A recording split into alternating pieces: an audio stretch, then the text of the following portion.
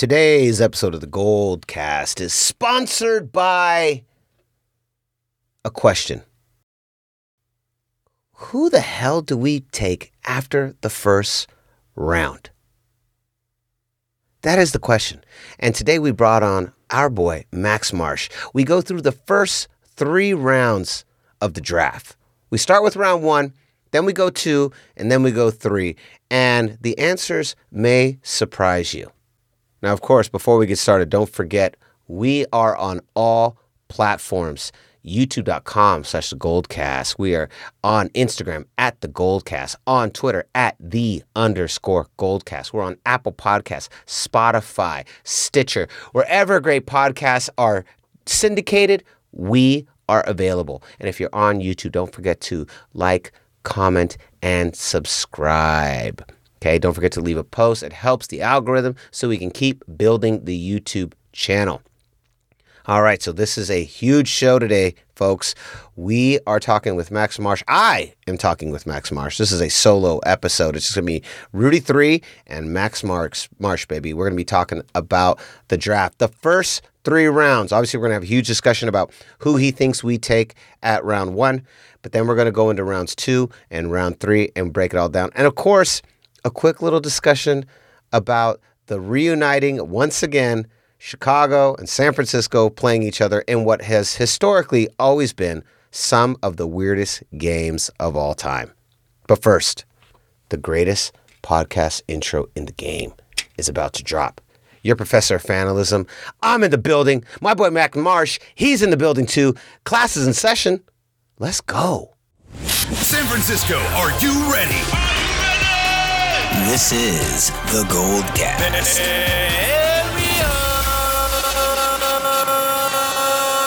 Boom! Welcome to another edition of the Goldcast. We are the voice of the Bay. I'm your host, Rudy Cease III, and with me is my special guest. He's been here many, many times before. I think this might be year 5. Max, is this year 5? Oh, it better be, or else I'm losing my mind. Welcome, Max Marsh, back to the show. How you doing today, buddy? Man, I'm good. I'm excited to be here talking about football. I swear to God, the last year's draft happened like a week ago. Doesn't it feel like that? It really does. It really, really does. It was quite a wild ride even to get here last year.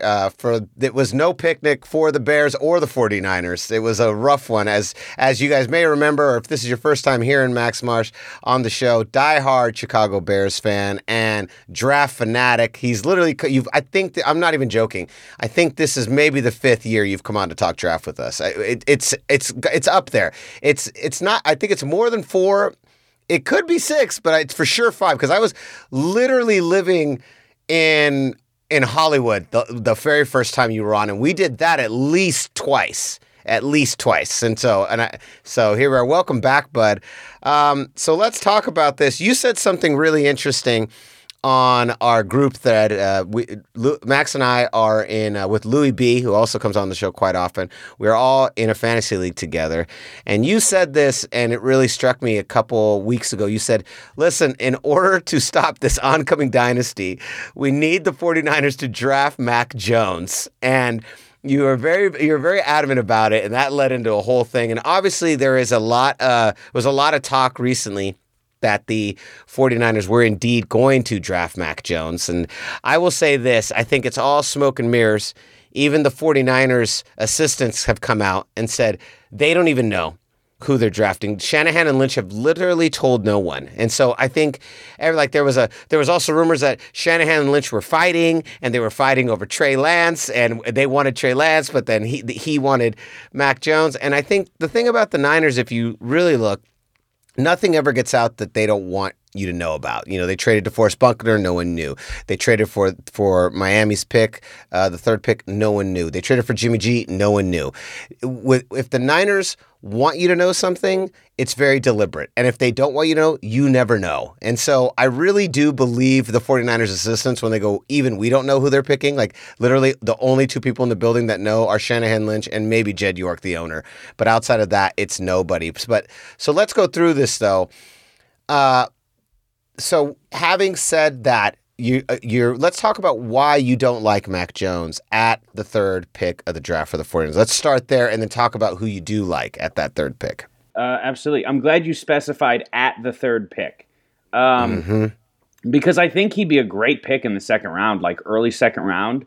I think he'd be a really good pick because he's, especially for a team like the Niners, he does a lot of stuff really well. Very smart quarterback. He does what needs to be done. He's a typical lunch pail. He's not going to do it sexy. It's not going to be beautiful watching him do it, but he gets the job done. He hits open receivers. He's got a poise to him. He's got a classic Alabama quarterback quality to him.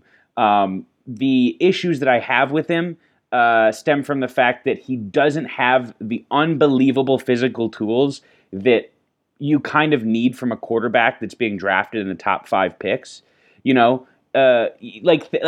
about him compared to someone like Justin Herbert last year, who is getting some negative hype.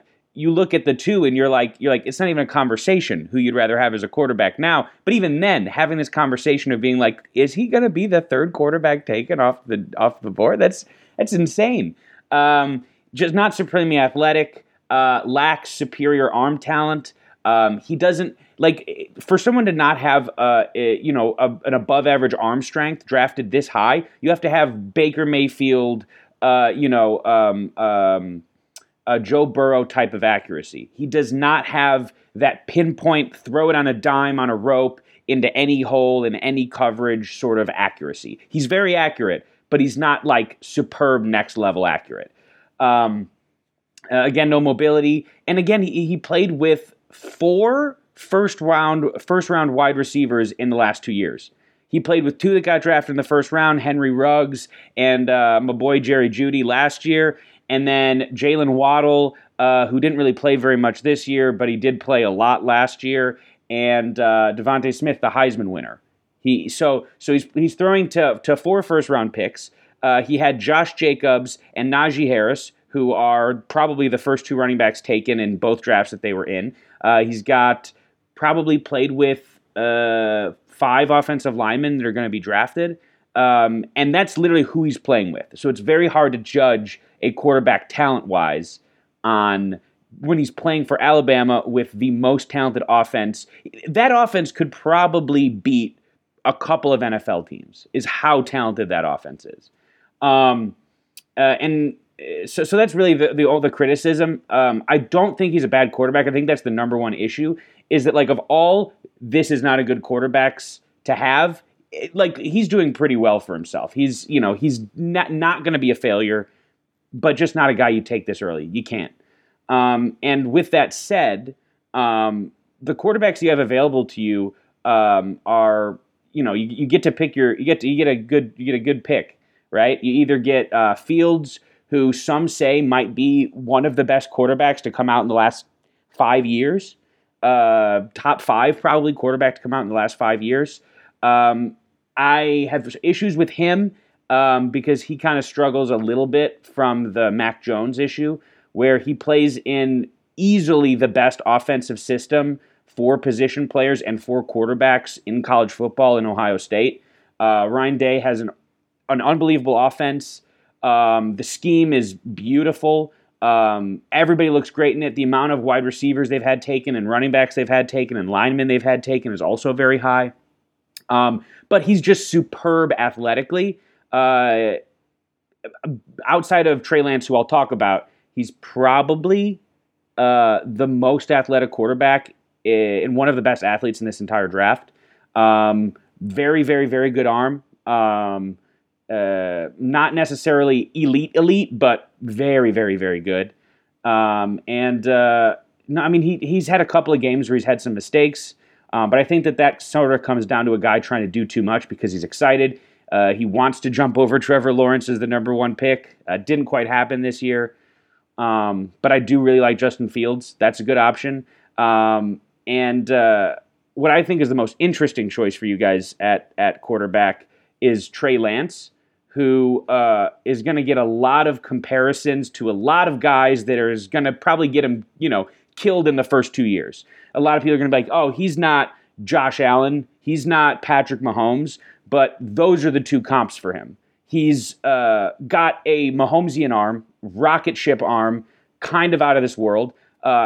Jacked, giant quarterback as far as athleticism is concerned too, like 6'3", 6'4", I believe are his measurables. Let me check actually. He's 6'4", 226. Wild. Wow. The craziest athlete at quarterback that I think I've ever watched play football. He did play in the FCS. I think that's his number one critique. Played in the FCS, didn't play last year because the FCS didn't have football. So he only has one real year of tape on him because he played at North Dakota State, which is the place that, has had their last two quarterbacks that came out of there drafted, which is crazy for an FCS team. Who are the two quarterbacks?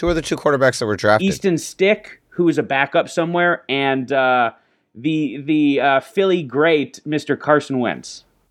Ah, okay. Got it.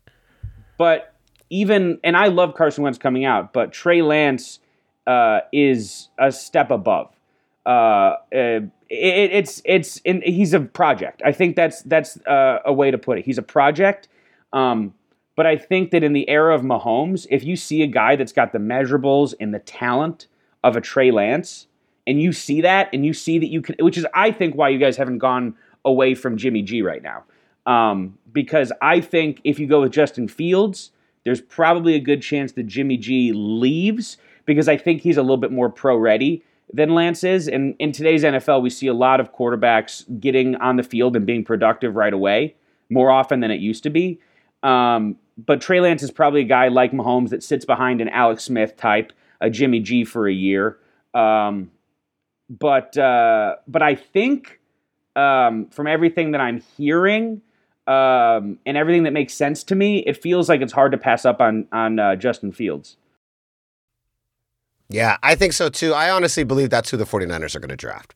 I think they're going to go for Justin Fields. I think that I think the Mac Jones, there's just so much talk about Mac Jones. It's why I don't believe it. Especially when you got every beat writer and every national reporter saying, it's Mac Jones. And then you literally have the 49ers office saying, we don't know who it is. And I'm like, okay, it's Justin Fields then. Because then where all this is coming from, wherever it's coming from, the 49ers want you to think that.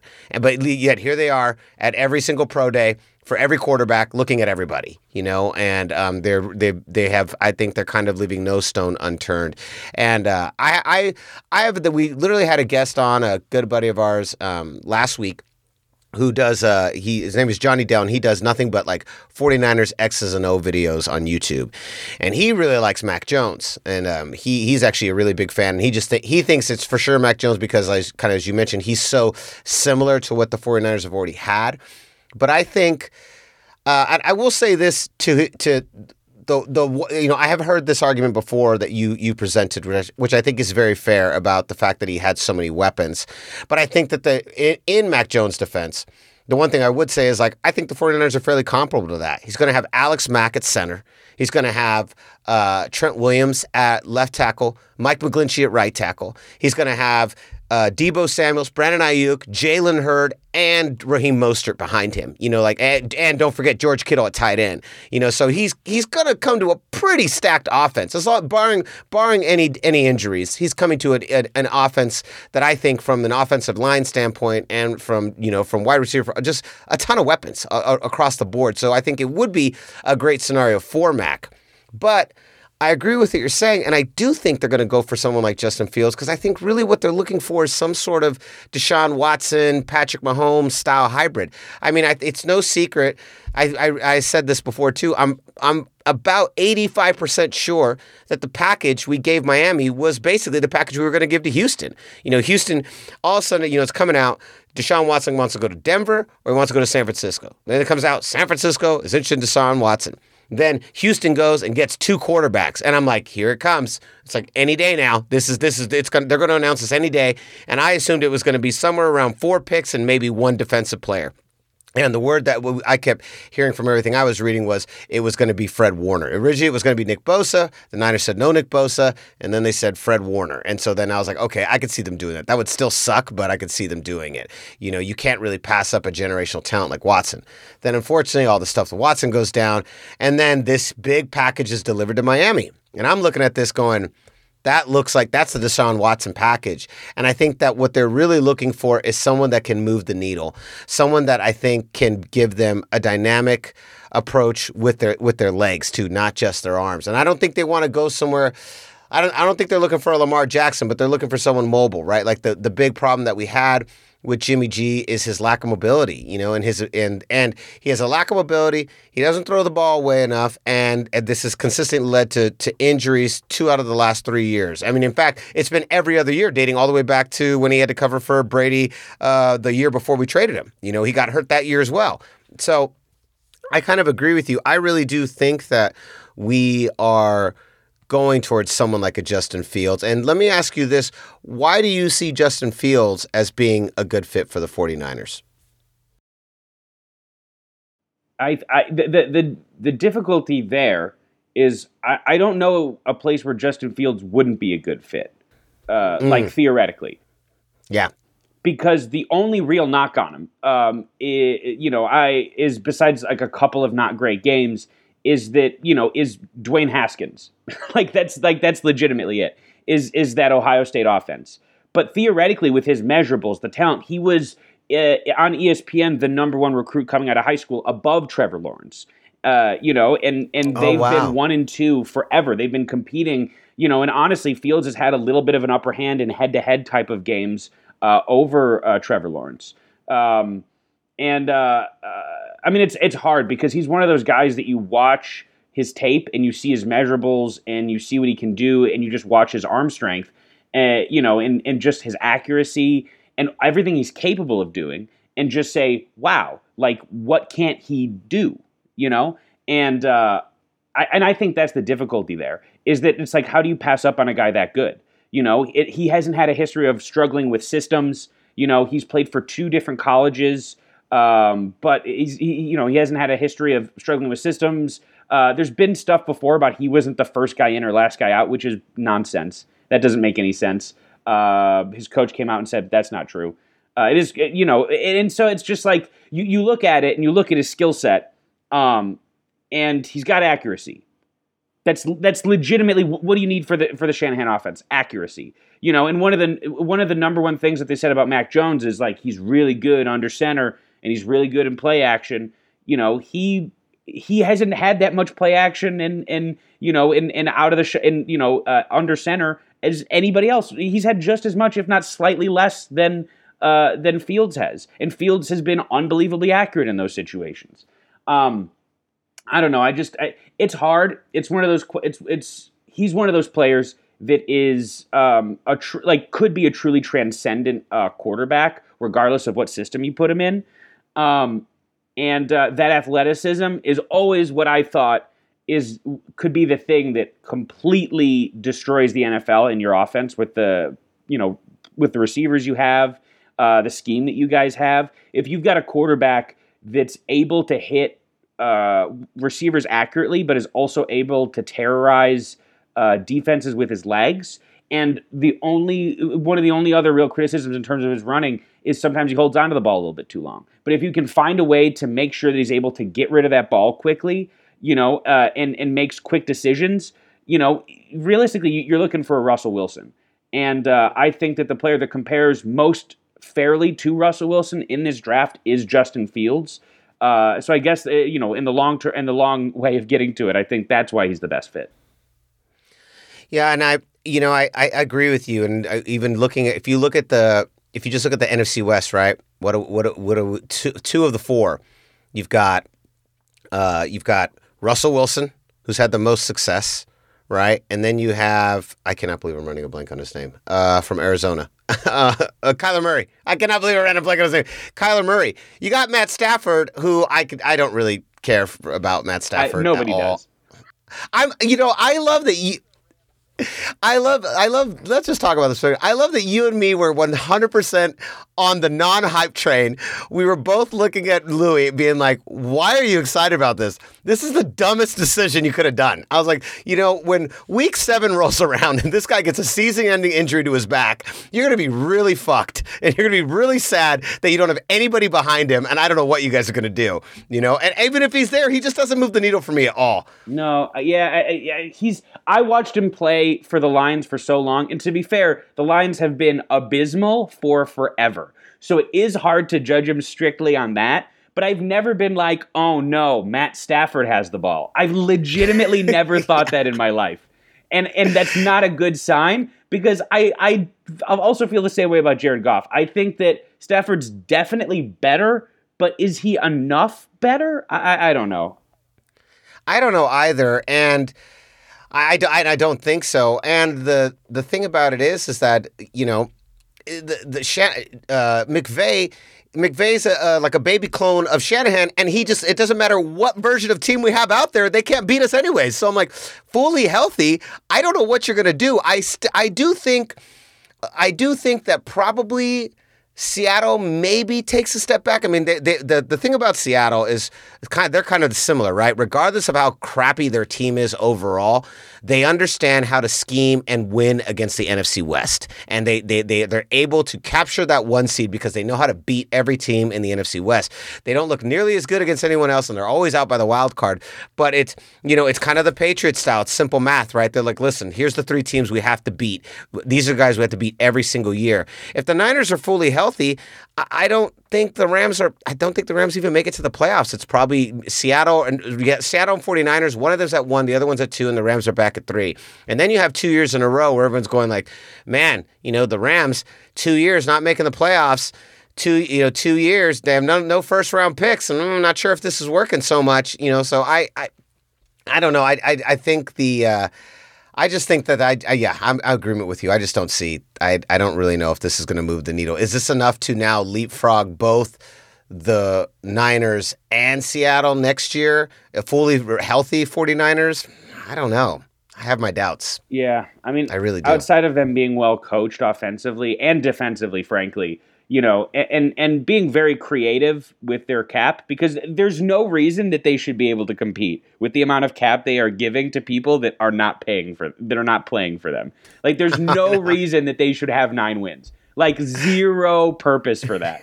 So, like, what can you say? It's McVay's got a little Shanahan to him, where it's just like he finds a way.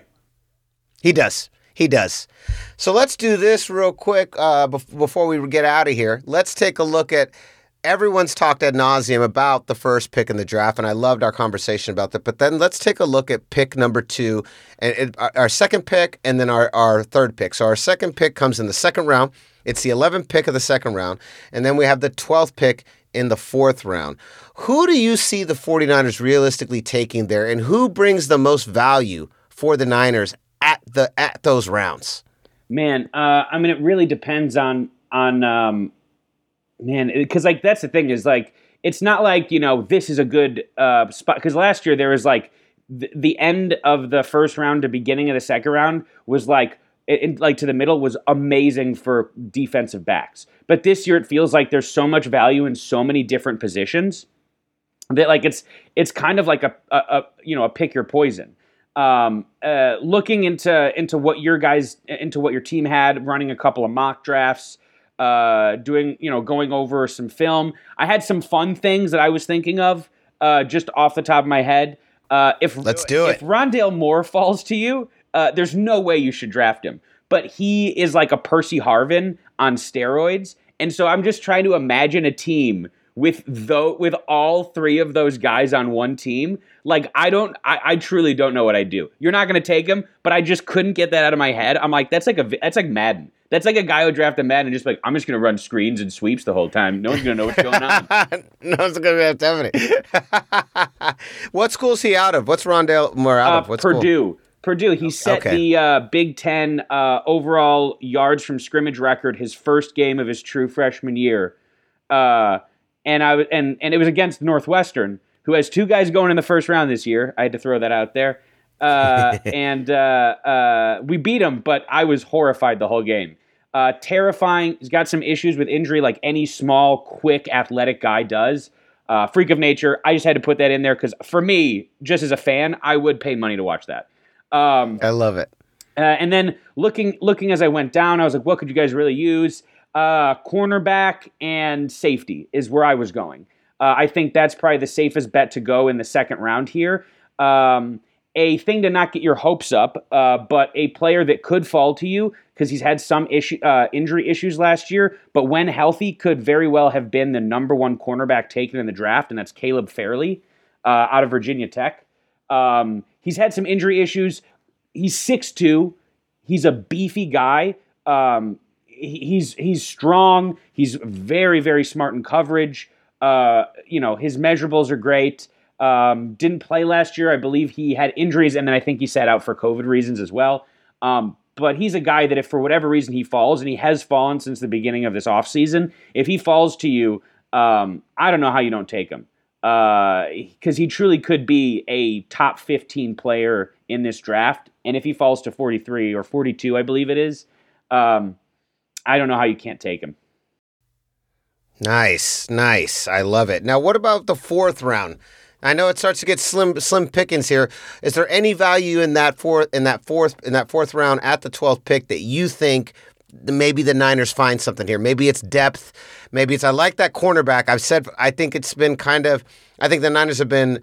It's very strange that you've got 3 seasons in a row. We've never drafted a corner. We draft another tight end. We draft even a kicker at one point, but not a corner. So I love the idea of drafting a corner in the second round. All right, so now let's move on. I accidentally had said fourth round. Third round. Let's go with our third round pick. Who do you see at value? That's number 117. What do you see as being? Who do you think we drafted in the third round? It's so funny that I made you look back over it because honestly, this would probably be a really great spot to trade down. This would be a really great spot to trade down and not have a third round pick because you do have a fourth round pick coming up. I think it's like 13 picks after that.